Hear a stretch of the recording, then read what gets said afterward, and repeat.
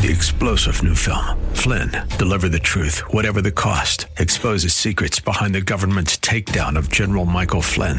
Flynn knew what the intel world had been up to. He ordered the first audit of the use of contractors. This set off alarm bells. He told the truth. He was the most dangerous person for Donald Trump to hire. They had to get rid of Flynn. Flynn, deliver the truth, whatever the cost. Available now. Watch it today. Go to salemnow.com. salemnow.com. The following program is sponsored by Rosenthal Wealth Management. As a registered representative offering securities and advisory services through Cetera Advisor Networks, LLC, a broker, dealer, and registered investment advisor. Member FINRA SIPC. Cetera is under separate ownership from Rosenthal Wealth Management Group. Rosenthal Wealth Management Group is located at 9265 Corporate Circle in Manassas, Virginia, and can be reached at 703-330-3100. Chris McKay is not affiliated with Cetera Advisor Networks, LLC, nor Rosenthal Wealth Management Group. Bob Jones is a marketing assistant of Rosenthal Wealth Management Group and is associated with Cetera Advisor Networks, LLC. It's time now for Making Money Sense, live with Larry Rosenthal. Larry is recognized as one of the nation's leading financial and retirement planners and is here to answer your questions right now. Author, speaker, and talk show host Larry Rosenthal is dedicated to teaching others financial stewardship from a biblical point of view. Call Larry now. Studio lines are open at 855-ROSE-123. That's 855-767-3123. Making Money Sense is on the air. Well, welcome once again to the Larry Rosenthal Show, and here he is live in studio and live on LarryRosenthal.tv on YouTube. Larry Rosenthal himself. Good morning, sir. Well, good morning, Chris, and how are you today? So far, so good. I heard a little baseball talk early on YouTube this morning. So very little, yep, but it's still there. It's still there, yep, definitely. We have a knockdown, drag-out fantasy league going on in our office. There you go. So we're already starting on it. Yep. And a little trash talk going on. I heard that a little bit earlier. That's okay. That's how it works. Yep. Well, good morning, everybody, and welcome. Welcome to Making Money Sense. I'm Larry Rosenthal. I'd like to continue to welcome our longtime listeners on WAVA in the D.C., Baltimore area, as well as our longtime listeners now. It's been a handful of years on Sirius XM nationwide, Family Talk Channel 131, and you can tune in live at LarryRosenthal.tv on YouTube. To check it out, how we live stream, how we live stream the show each week. Yep. Yeah. And then you can go to our website, LarryRosenthal.com, and check out the past shows and webinars and all different types of things that would be going up there. So, hey, you know what? It's Saturday again. It is. Which, you know what that means? It's Open Mic Saturday, which means no questions barred at all. Give us a ring, 855-ROSE-123, with any of your financial planning, estate planning, taxes, mortgages, real estate, insurance, whatever's on your mind today. Give us a call with what's going on in the markets, the economy, the banks, the Fed, the budget, all kinds of stuff. Give us a ring at 855-ROSE-123. That's 855-767-3123. Well, Chris, the question is this. Has the Fed gone too far, or has the Fed not gone far enough? That is the question. Yep, there you go. So what do I mean by that? You know, we've seen now for a year. It was March of 2022 when the Fed started raising interest rates. They went a quarter point, then up to a half, then 3/4, and they just kept on going. Anyway, the Fed funds rate went from 0 basically now to 4.75 to 5%, right? So where are we? Have we gone too far? Has the Fed tightened the screws down on the economy enough? Or have they not gone far enough? Inflation we've seen peak in June of 2022. We've seen it come down now to 6% from 9.1. That's a pretty good reduction. But will inflation continue to cascade down? Or will inflation start to move back up again?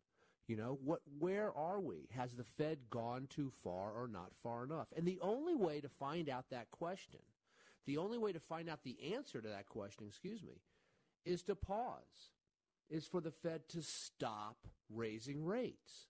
Now, this past week, Jerome Powell and the Fed, they raised rates a quarter point, okay?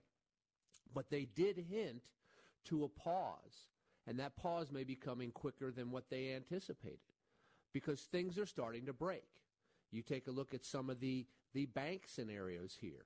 Things are starting to break. Now, we can get into that, and we talked all about that last week, about there was management issues and all kinds of stuff and errors on managing bank assets and stuff like that. And we can go down that road again if we want, if if callers want to continue to talk about it. But the bottom line here is, has the Fed gone too far or not far enough? So here's the scenario. And I've been talking about this for a long time now, and we're right here. We're right on the doorstep knocking. The Fed has been raising rates, and now they're going to get to a pause. Are they going to pause at their next meeting in the beginning of May, or is it going to be June? At that point, they're going to pause. And then they have to sit back, and they have to wait a handful of months to see how the economy reacts, how inflation reacts, and then they'll be able to know if they've gone far enough or too far. Okay? Right now, the economy is still strong. The underpinnings of the economy are still strong. So that leads us to believe the Fed may not have gone too far at this point, which is good. But remember this. Every time there's a change in monetary policy as far as raising rates up or down, it takes several months for that to actually impact the economy.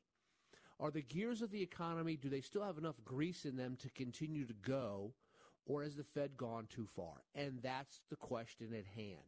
We will know this in the coming months, in the summer months, definitely, without a doubt. We need the Fed to pause, sit back, and then see if they've gone too far or if they need to go again. Okay, that's where we are in this cycle. So we are just about at the end of this rate rising cycle. We're not there yet, but we are just about there. Okay, and I know I've been saying we're not there yet for a couple of months, but we are really close right now, knocking on the door. And the markets will most likely celebrate that because we will have clarity of direction as to the cost of capital going forward. If you wanted to finance a truck or a car or a home or college or whatever it is, you'll know what the cost of capital is. Hey, give us a ring this morning at 855-ROSE-123. Let's welcome Kathy on the line from South Carolina. Oop, are you there, Kathy? I'm here. Can you hear me? Yes, I can. How are you this morning? I'm good. How are you doing? I'm doing well. How can I help you? Thank you for taking my call. My husband and I he's 65, I'm 63, and we have some money put away, not a huge amount, but we're constantly watching it dwindle down to nothing over the past year. And my question is, we owe about $100,000 on our home. Would we be better off taking some money out of our retirement, paying the house off, and then paying ourselves back? My concern is with the way the government keeps printing money that and hear and talk about a global reset and moving to Biden's digital money plan that is not going to be there when we are able to retire. And to have a home paid for would at least give us a place to live and have that security for our family.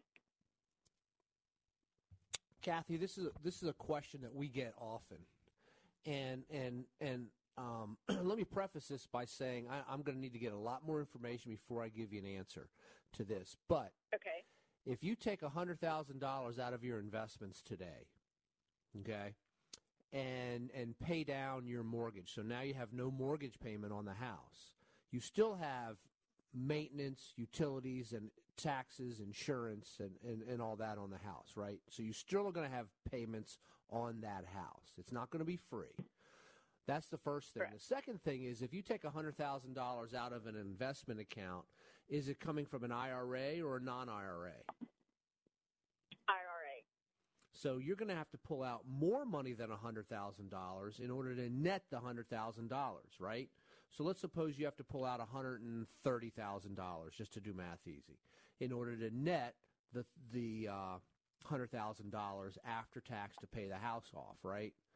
So if that money would have stayed in the investment account of the IRA, and if it would have earned 7%, 7.4% actually, 7.2, excuse me, in 10 years, that money would be worth $260,000.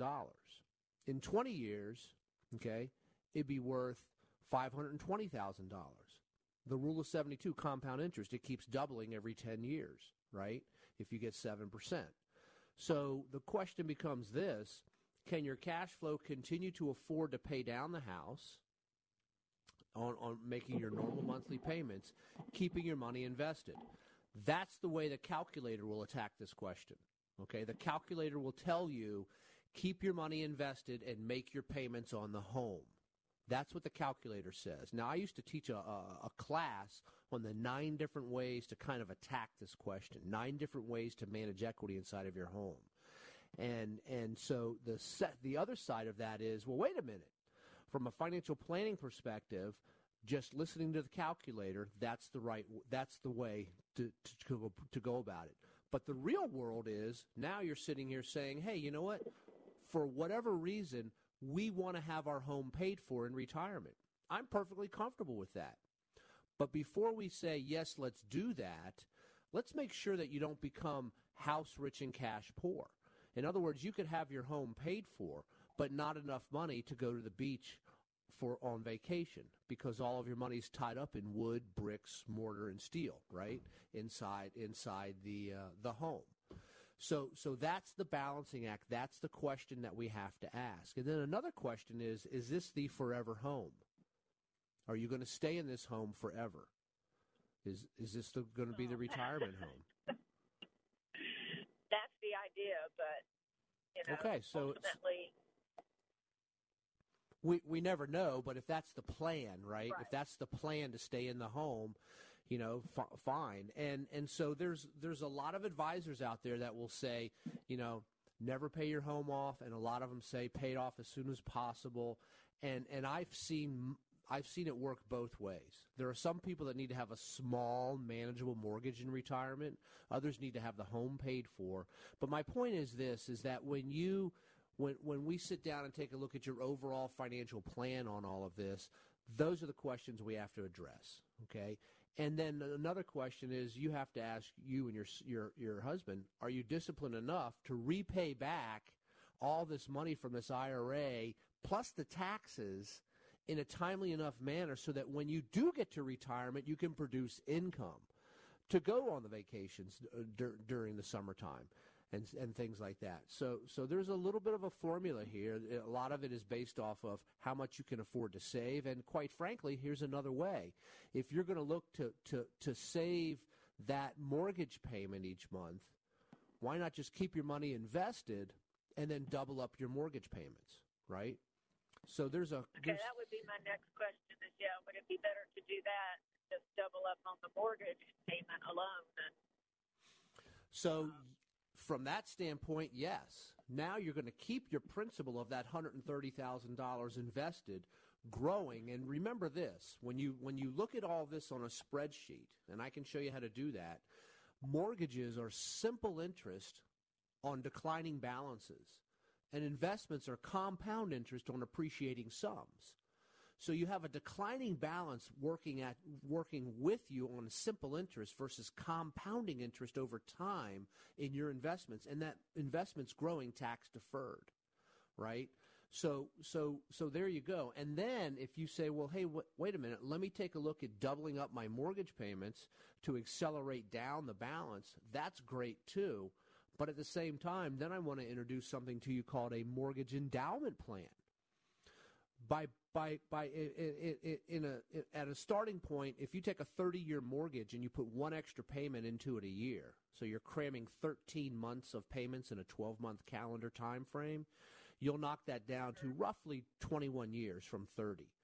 Okay, but if you put the money into a mortgage endowment plan, you could take it down as far as several more years. And a mortgage endowment plan is instead of putting the money into the mortgage, you simply put it into, well, take a look at government treasury bonds right now, paying a little under 4 or 5% interest, right? Okay, So now you're getting a compounding interest on appreciating sums. So see how that money. So instead of putting the money inside the house, you're putting those extra payments in an investment. Even if it's just in a bank account earning 2 or 3% interest, you're going to win over time. And then you can pull that money out and pay down the mortgage.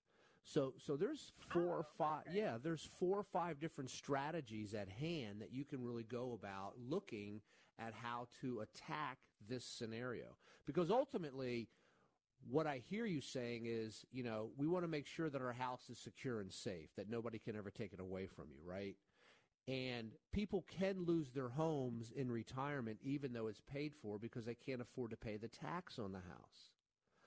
So as long as you're making that mortgage payment, whether it's coming from a dividend interest in your investment accounts or wherever, you'll be doing it. But there's nothing wrong with having your home paid for in retirement. Let me tell you that, okay? There's nothing wrong with it. Okay. I'm a fan of having as little overhead debt as possible.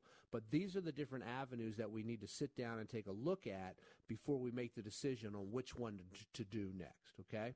So if you like, I'll be happy to send you out some information on how to accelerate down your mortgage payments, taking a look at the opportunity cost between pulling the dollars out versus paying the taxes and letting it grow there. So if you want, Kathy, I'll be happy to put. That would be great. Yep, definitely. I'll put you on hold here. Thank you. I'll put you on hold, and Bob will get your contact information. We'll have one of our advisors reach out to you next week and set up a time when we can sort of explain all this to you, okay?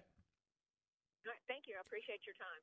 Absolutely. You have a great weekend. Appreciate the phone call. You're listening to Making Money Sense. Give us a ring at 855-ROSE-123. That's 855-767-3123. It is Open Mic Saturday. No questions barred at all. Give us a call with anything that's on your mind.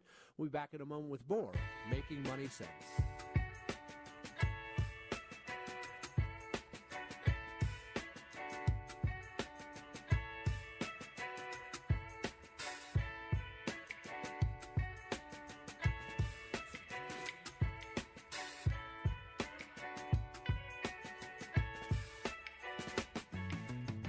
You are listening to Making Money Sense live with Larry Rosenthal.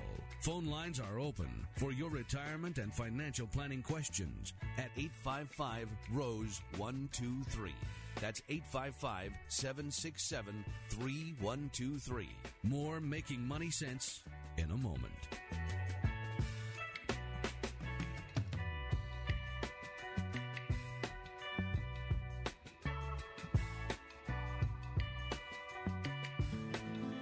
There are still too many countries that give little or no assistance to disabled children.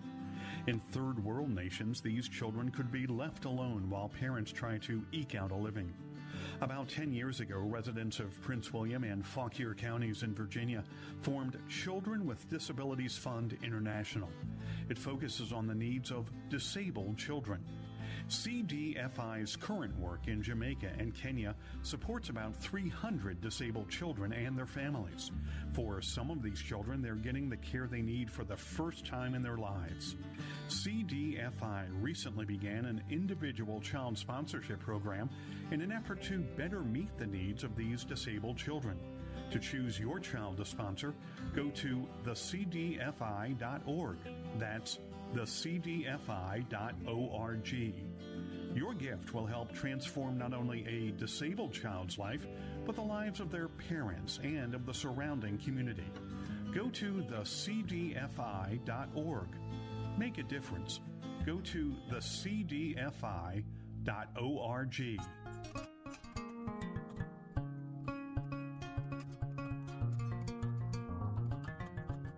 Now nationwide and coast to coast from sea to shining sea. Call now, 855-767-3123. That's 855-ROSE-123. Live from the nation's capital, this is the Larry Rosenthal Show. Welcome back to the Larry Rosenthal Show. 855-767-3123 is the number to call. That's 855-ROSE-123 to talk to that guy. If you're watching on LarryRosenthal.tv, Mr. Larry Rosenthal himself. Larry? Sure, Chris, sure. You know, the Lord talked in Matthew 6:24. He said, no one can serve two masters. Either you will hate one and love the other, or you will be devoted to one and despise the other. You cannot serve both God and money. So what is the purpose? What is the role of money in our life? Is it something that can become competition with our relationship with the Lord if we let it get in between him and us?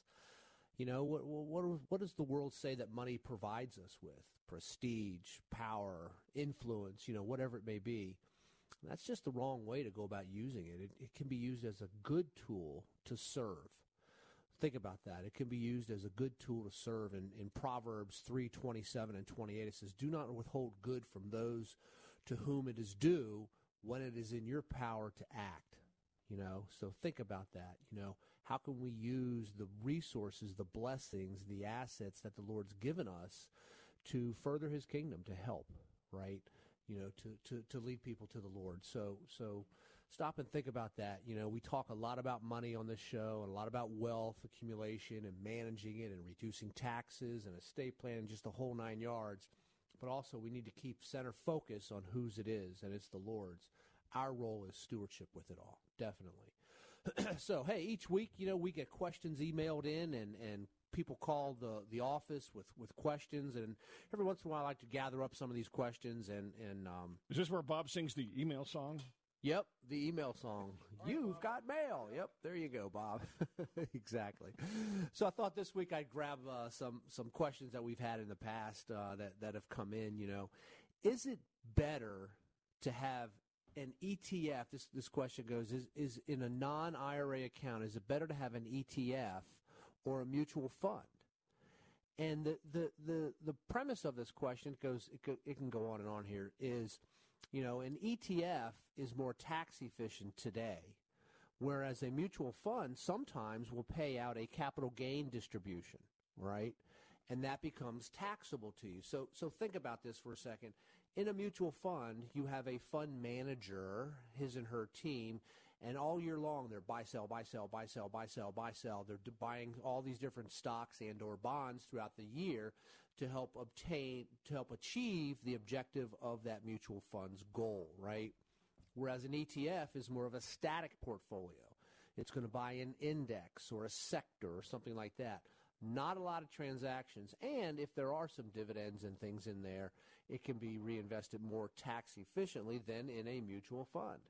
So the question is this: if you put, $100,000 into an ETF, right, and which is an exchange traded fund, and 5 years later, let's say, or whatever, somewhere down the road, it's worth $150,000, and you decide to sell it at that point, and if it's in a non-IRA account, non-tax deferred account, at that moment, you have to pay capital gains taxes on that $50,000 of gain, right? Well, the opposing view here is, well, if you had money in a mutual fund and you put that same $100,000 into that mutual fund, and the same length of time later it grew to $150,000, and then you sold it all off, what would be your capital gain tax at that point? It wouldn't be, in most cases, it would not be that $50,000 worth of growth, because in a mutual fund, let's just suppose each year you received, $5,000 of capital gains distributions. So now you've paid tax along the way of $25,000. So when you want to sell it off, you would end up paying tax on just the difference between $125 and $150. And there's two schools of thoughts out there, and ETFs are very well marketed from a tax efficient standpoint. I get that and understand that, okay?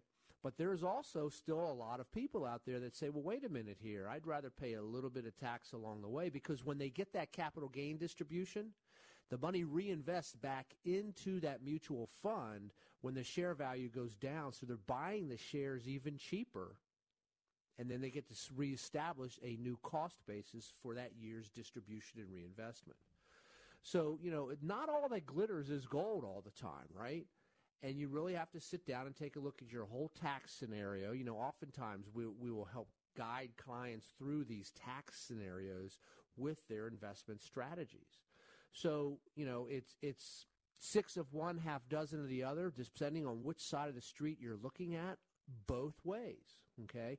That's just looking at the tax treatment there. And, and that opens up a whole nother scenario, too, of all the different ways that you can save money in tax, or reduce money, I should say, in taxes in your investments. The way the IRS views all of our dollars through the different buckets of taxation on the different types of an accounts. So if I have a whole kit, a whole PDF kit on the differences between mutual funds and ETFs. If you want to get a copy of that, just go to my website, LarryRosenthal.com, and shoot us off an email. We'd be happy to send that kit out to you. We've sent lots of those out because it's a very popular question. It really is, So just feel free to do that. Go to our website, LarryRosenthal.com. Shoot us an email. You'd like to get a copy of the ETF and mutual fund breakdown on the differences between the two types of products, as far as that goes. So which is another thing, too. What about product diversification? We definitely want to have product diversification, stocks, bonds, mutual funds, ETFs, et cetera, inside your portfolio. So, and if you ever want to get questions answered, again, feel free, go to the website, LarryRosenthal.com. Shoot us off some emails. We'll be happy to bring those questions in, or we send out a lot of information throughout the week. But today I just thought I'd gather up a couple of them here. Another question was, explain stepped-up basis. And, yes, they did not pass the change on this, so this question's a little bit behind. In the secure in President Biden's, one of his proposals when he first came into office was to get rid of stepped-up basis, but that didn't fly at all. And stepped-up basis works like this.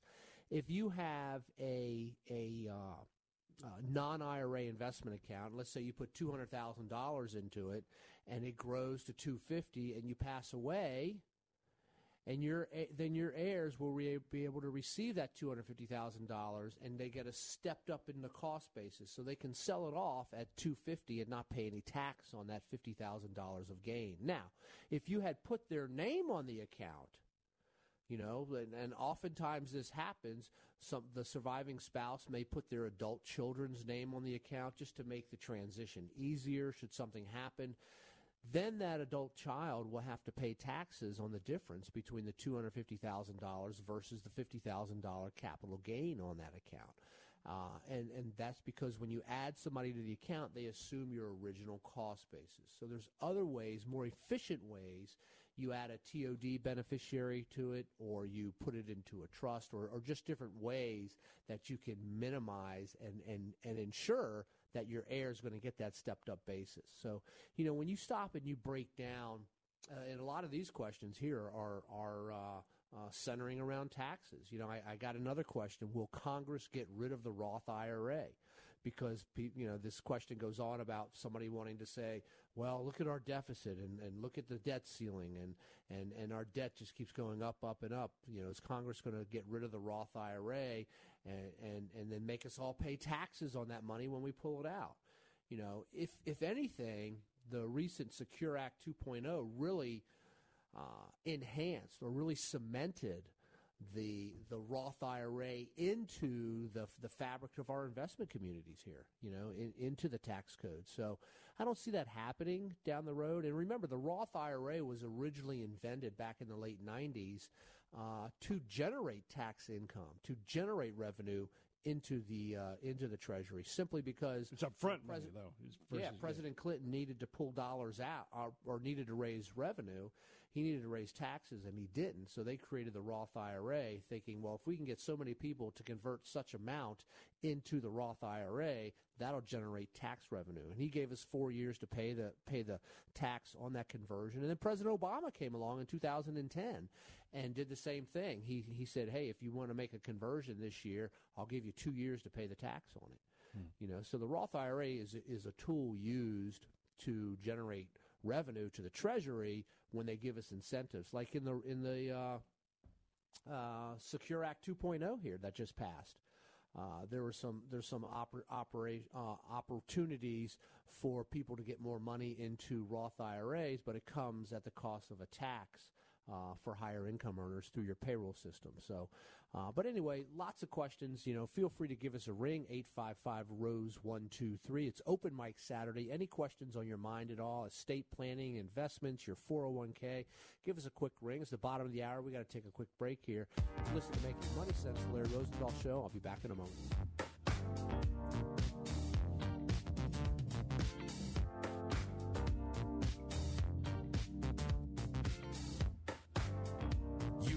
listening to Making Money Sense live with Larry Rosenthal. Phone lines are open for your retirement and financial planning questions at 855-ROSE-123. That's 855-767-3123. More Making Money Sense in a moment.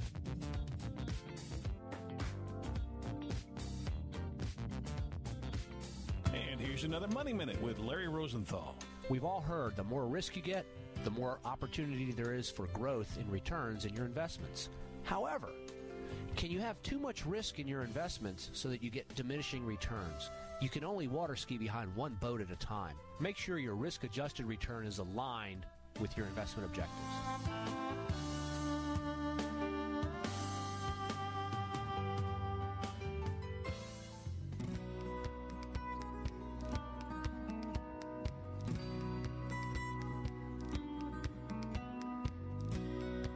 You've seen and heard him on Fox Business, CNBC, and The Wall Street Journal.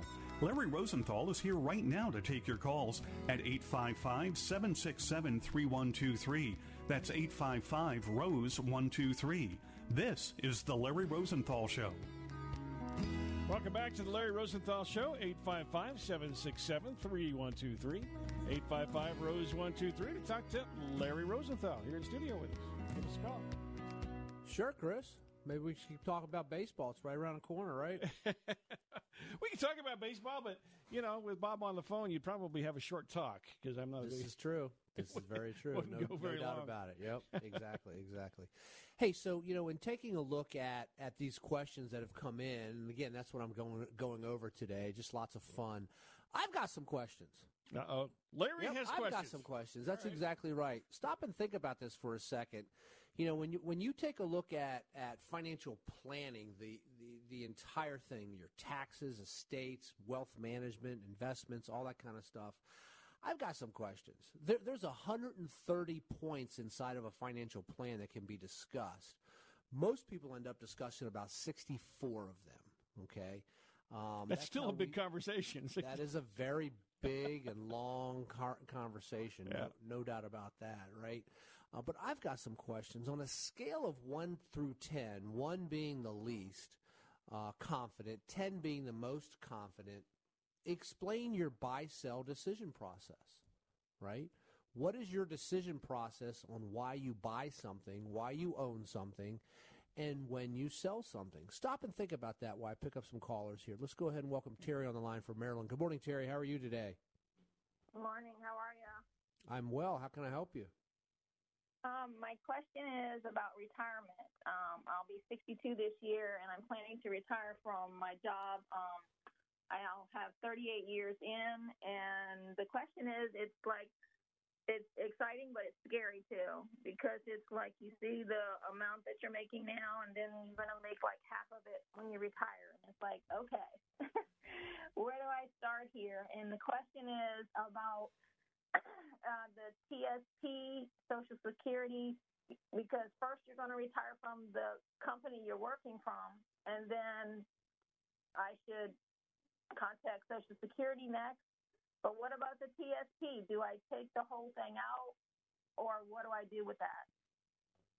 Well, what we first need to do is sort of draw a line in the sand and ask the question here. When you retire, your income from your pensions from the FERS, Federal Employee Retirement System, and Social Security, is that going to cover your monthly expenses? That's the first question we have to ask, right? And then the second question is, if not, how do we supplement that? How do we supplement that gap?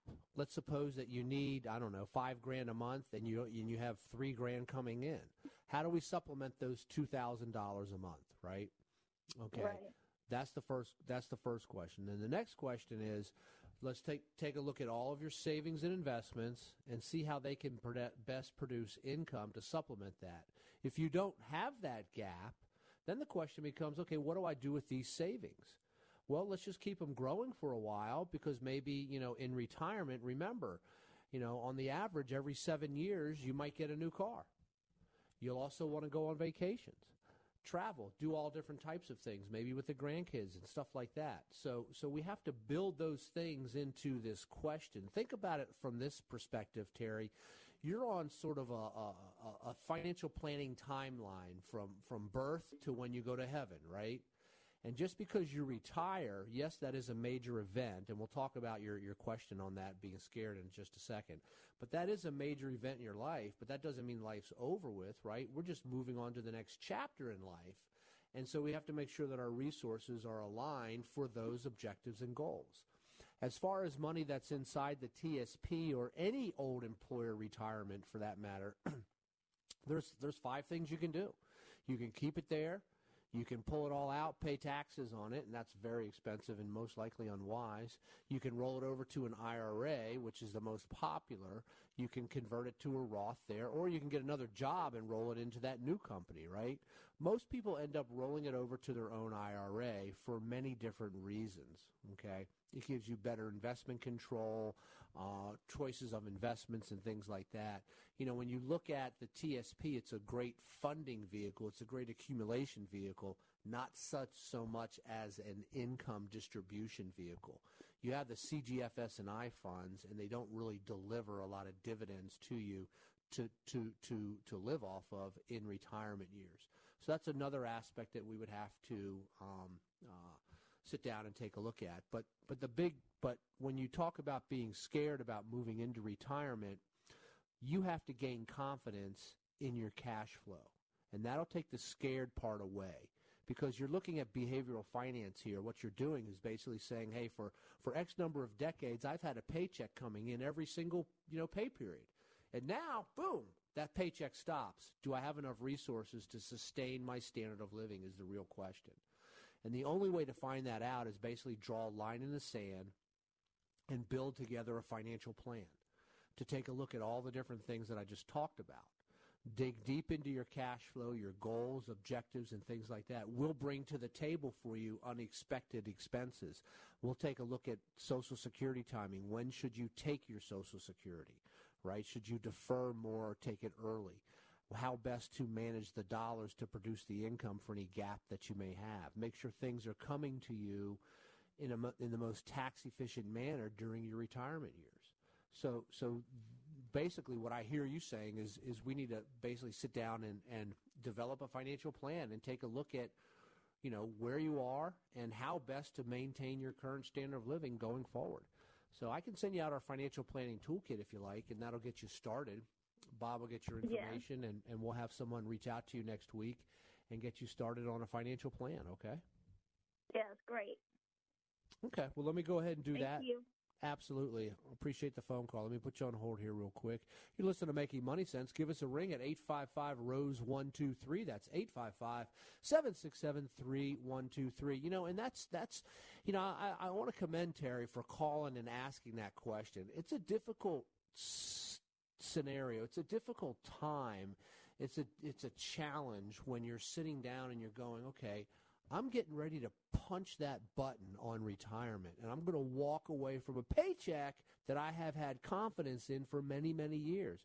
How do I know if I'm going to be okay financially to sustain my standard of living? And my industry asks this question wrong all the time.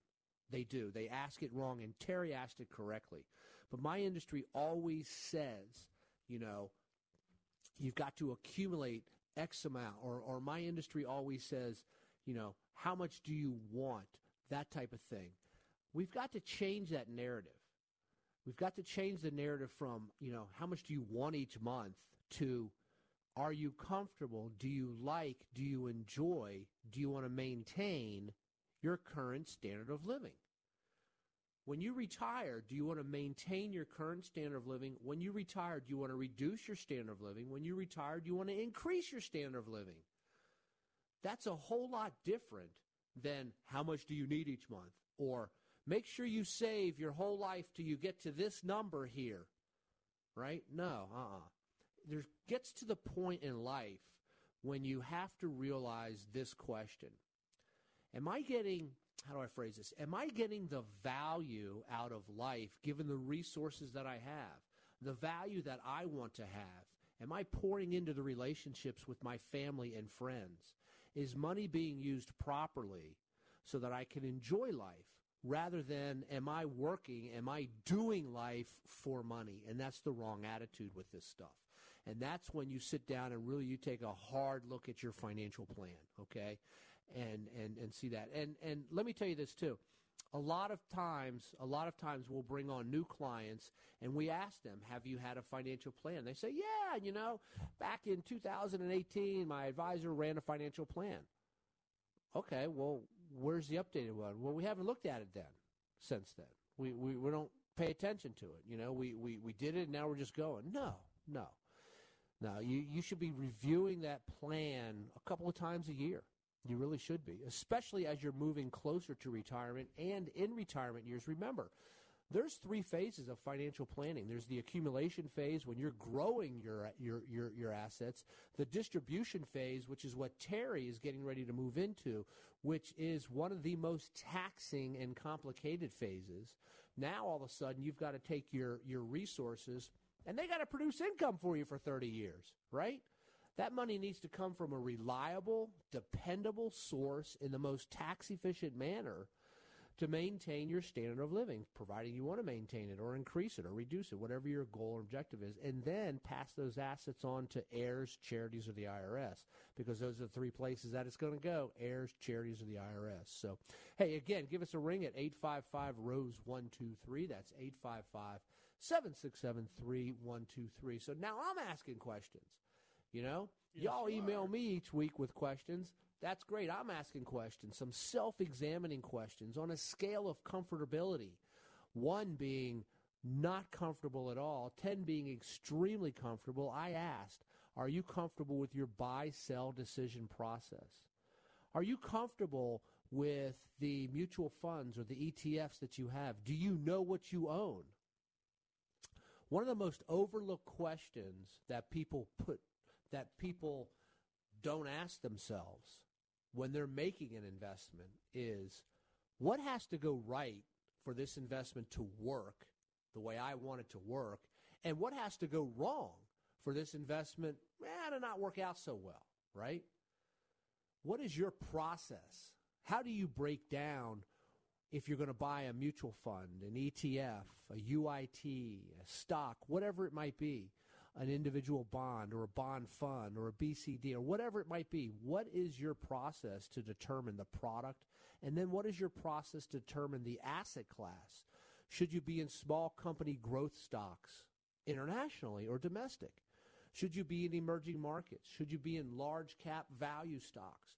What's the objective? What's the purpose? Well, since you're asking those questions, can I ask one in return on that? Sure. I mean, how do you sort of recognize whether to buy a stock or buy a mutual fund or which direction do you go? How do you do? Is that based on your plan, Mason, maybe? Or? So it's based on a handful of things. First of all, we have to be on top of what the economy's doing. What's happening in the economy, Chris? The economy is either doing one or 2 things. It's either expanding or it's contracting. That's it. The economy either expands or contracts, okay? So what is the economy doing now? The economy is being forced to contract, but it's still showing expansion at the same time. It's itching to get up there, isn't it? It is. Yeah. The unemployment numbers, wages are just starting to soften now, but they're still strong, and the consumer is still showing up strong. But the economy has been in a contraction mode. So in a contraction mode, what happens with the bond market? What happens with your fixed income, with interest rates? That's one sleeve in your portfolio. Then you take a look at your equities. Do we want to be domestic, international, emerging markets, developed international, all different places there. Asset allocation, selecting the right asset class, mid-cap growth, large-cap value, international, whatever it may be, that still makes up for over 92% of your portfolio's long-term rate of return. So being in the right asset class based off of either expansion or contraction is going to help deliver that alpha or deliver that performance into your portfolio. Then you have to sit down and say, okay, now it's really easy for me to do it on myself because I inherently know what level of risk I want to have, right? It's easy for you to do it, but you have to understand the risk pool, right? you have to understand the type of risk. And what I mean by that is when we sit down with clients, we'll educate them on risk. I will extract from them their understanding of risk, because I see people all the time say, yeah, I'm pretty moderate. I don't want to have a lot of risk and everything. And I look at what they're holding and I go, well, very risky. What? Guess what? Okay, you're not anywhere aligned to what you're talking about. Okay, and in times when the markets have been under pressure, like we've seen the last year or so, people say, oh, I want to go really conservative. I want to go really conservative.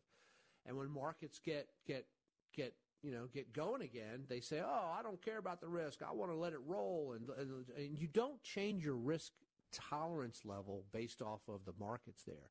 Things revert back to the mean, okay? And you got to stay in line. And one of the things that people misunderstand is you're not in competition with the stock market.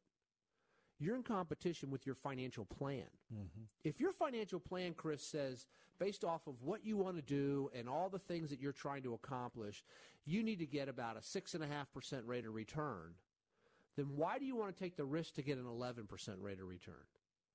Yeah. Okay? It just doesn't make sense. And you can break all these things out and really take a good look at it. You can do a core and explore where you got 80% of your money trying to get that 6.5, and then maybe 20% trying to get, swing for the fences. There's all different types of iterations to this entire thing. But to get back to answering your question, you've got to understand what your risk acceptance level is. I call it the sleep test. If you're laying in bed at night and you're awake going, man, I got too much risk, you got to fix it. Or if you're going, I'm not getting enough growth, you got to fix that too. So that's why going all the way back here is to the original part of this conversation is you've got to review your financial plan. The advisor's got to match up the investments appropriately enough through your financial plan with what your objectives are. Mm-hmm. We look at these plans all the time. Matter of fact, you go to my website, LarryRosenthal.com, and you can click on, right there on the first page, there's a video, I think in the bottom right-hand corner, something like that. That just gives a little 2-minute demonstration of a properly structured financial plan and pretty much how it works. So again, it's open mic Saturday. It always is, which I like.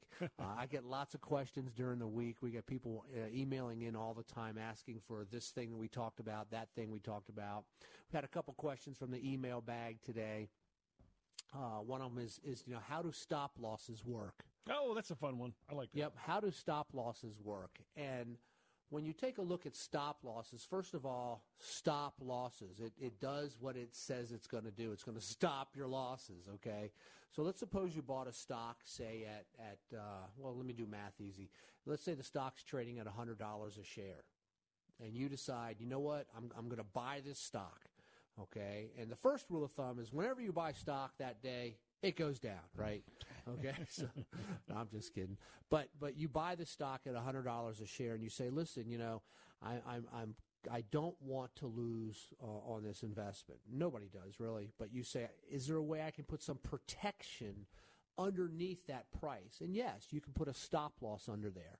So let's say we put a stop loss at 95.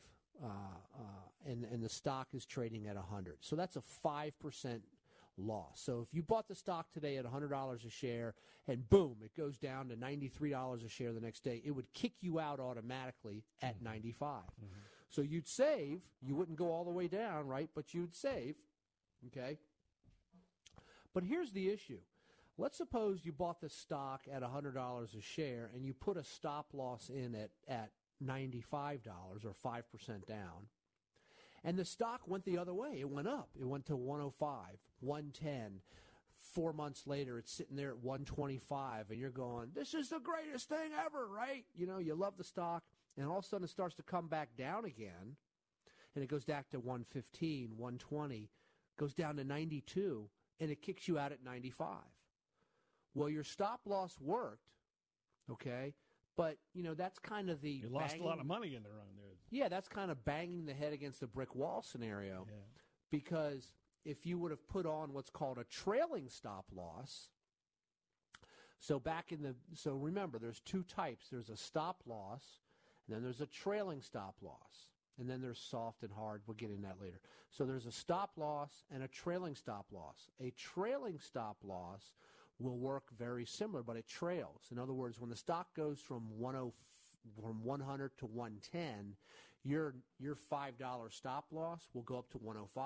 When the stock goes to 120, your stop loss would trail up to 115. So when it rolls over and starts to come back down, it punches you out at 115 rather than letting you go all the way back down to 95 again. Mm-hmm. It's a trailing stop loss.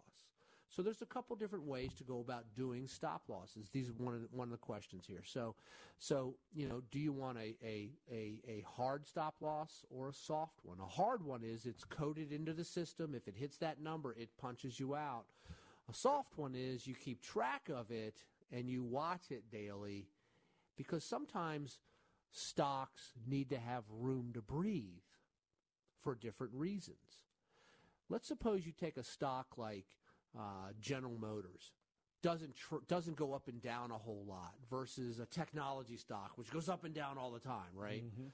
So the room that a GM stock, would need to move might just be a few dollars a share, whereas a technology stock might be $10 or $15 a share. So you need to have that stock have different widths of stop losses on it. So when we do stop losses or trailing stop losses for clients, we look at 1, 2, 3 times standard deviation for it all. We have a whole formula we go through. Yeah.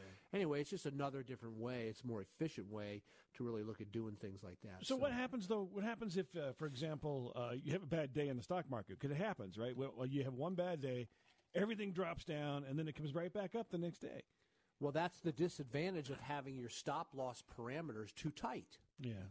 So if you have a stock that's trading at $100 a share, and typically its breathing room goes from $100 up to 111 down to 93, in that zone, you want to put that stop loss just a little bit lower than that 93, so that it can have it can move in its normal standard deviation. It's normal days, up and down, okay?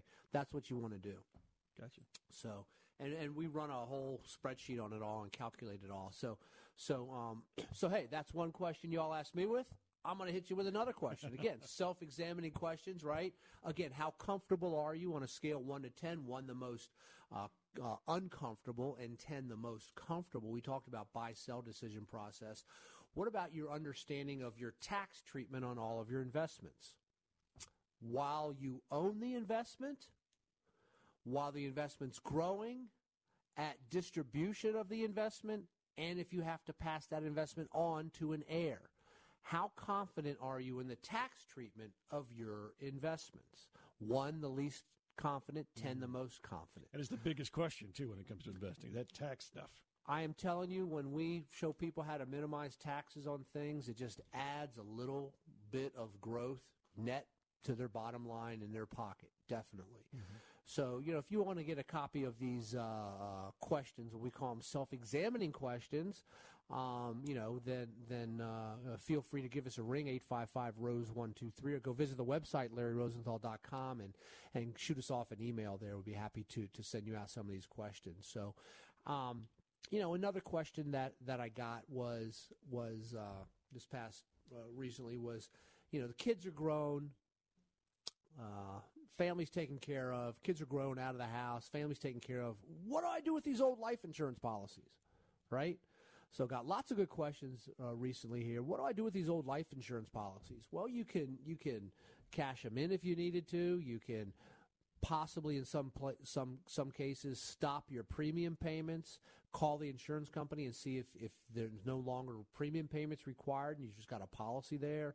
You can still keep them and use them as a state tax-free transfer money that comes in. There's a whole lot. You can donate them to a charity. There's a whole lot of things that you can do with your old life insurance policies if you're past that stage in life where you say, hey, family's okay, I probably don't need these anymore, but before you make any changes, please sit down, let's take a look at it, because there's a lot of tax-free money that comes from the death benefit of a life insurance policy. So make sure that we examine all that. So, and then I'll hit you up with one more question here. How confident are you on your cash flow needs in retirement, right? In your retirement, are you comfortable at today's level in retirement, income coming in, tax efficiencies of it, maintaining your standard of living. That can only be answered in a financial plan.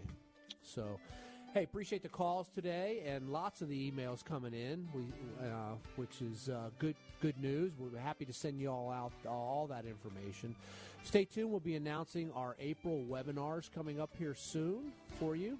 And we've done lots of these. We had one on charitable giving, I think it was last week. Lots of people from all over the country attended that. So for Bob in the back answering the phones today and Chris McKay, I'm Larry Rosenthal. Go visit us at LarryRosenthal.tv on YouTube each week to see how we live stream the show. We'll be back next Saturday with another session of Making Money Sense, the Larry Rosenthal Show. Until then, God bless and have a wonderful week.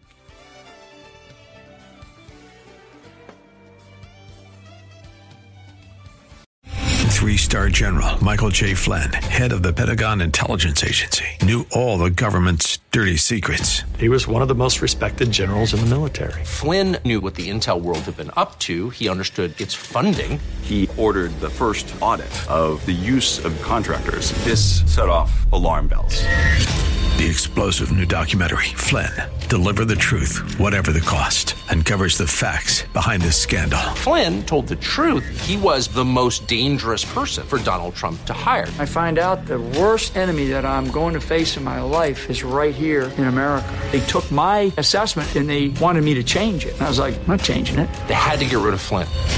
With in-depth interviews, archival footage, and never-before-seen personal records of the man behind the headlines. I just felt like I was drowning. Flynn, Deliver the Truth, Whatever the Cost. Available now. Watch it today. Go to salemnow.com. salemnow.com.